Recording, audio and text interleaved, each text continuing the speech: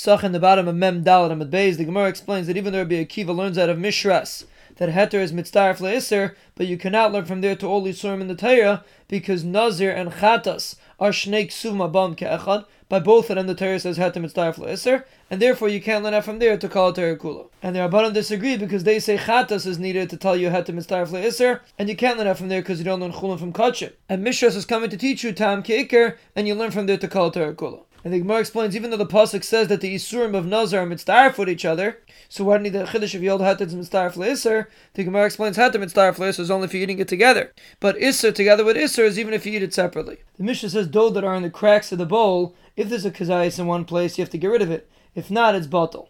And the same halacha applies to Tumah. If you're makbid on it, it's considered a chatzitza. And if you want to keep it there, it's considered part of the bowl. And the Gemara explains this part of the Mishnah. Rabbi Yehuda says the name of Shmuel that it's only in a place where it doesn't strengthen the bowl. But a place where it strengthens the bowl, you don't have to get rid of it, even if it's a kazayis. So you see from here that if it's less than a kazayis, even in a place where it doesn't strengthen the bowl, you don't have to get rid of it. The Gemara makes another lashon that the only time it's batal if it's less than a kazayis is if it's in a place that it's mechazik the bowl. But a place where it doesn't strengthen the bowl, you have to get rid of it. So obviously, if it's a kazayis, even if it's a place where it strengthens the bowl, you always have to get rid of it. And the Gemara makes a brayso like Lishna Kama and like Lishna Basar. And the Gemara says it's a kasha one brayso on the other brayso. Rav Huna says don't pay attention to the first one, which is more mekel, rather we pass like the second one, which is more machmer.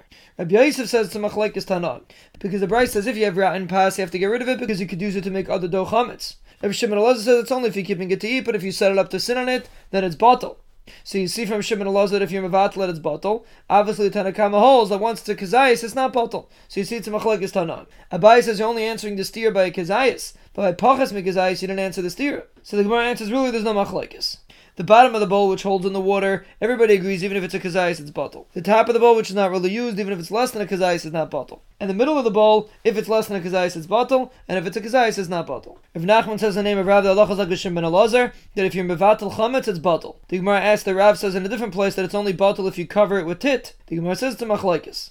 The Gemara makes another lashon that Rav said the halacha is not like Shimon ben Elazar, and that's going like the other thing that Rav said that you have to cover it with tit. But if you don't cover with tit, it's not batal. If Nachman says the name of Shmuel, if you have two half a kazesim and there's a string of dough between them, if you're able to pull it with the string, then you have to get rid of it. And if not, you don't have to get rid of it. Ula says that's only if it's in a bowl, but if it's in a house, you always have to get rid of it, because sometimes when you sweep the floors of the house, they come together and you have a kazayis. And in Eretz Yisrael, they asked what about a bayis and a aliyah, or a bayis and a achsadra, or two batim one on top of the other, or two batim one inside the other, and the Gemara says teku. The Brayso says if you have pasta that gets rotten and an adam can't eat it, but a kelev could eat it, it has tamas eichlim, and if it's shuma, you let it burn it with something that's tamei on Pesach. Reb Nosson disagrees because he holds anything that's not roy for a person to eat is not makabel toma. The Brayso says the bowl that the tanners put flour in, if it's within 3 days, you have to get rid of it. But after 3 days, it's already ruined, you don't have to get rid of it. Reb Nosson says that's only if you don't put skins inside. But once you put skins inside, even within 3 days, you don't have to get rid of it. And the Gemara says Allah is like Reb Nosson, even if you put it in for 1 day, even if you put it in for 1 hour.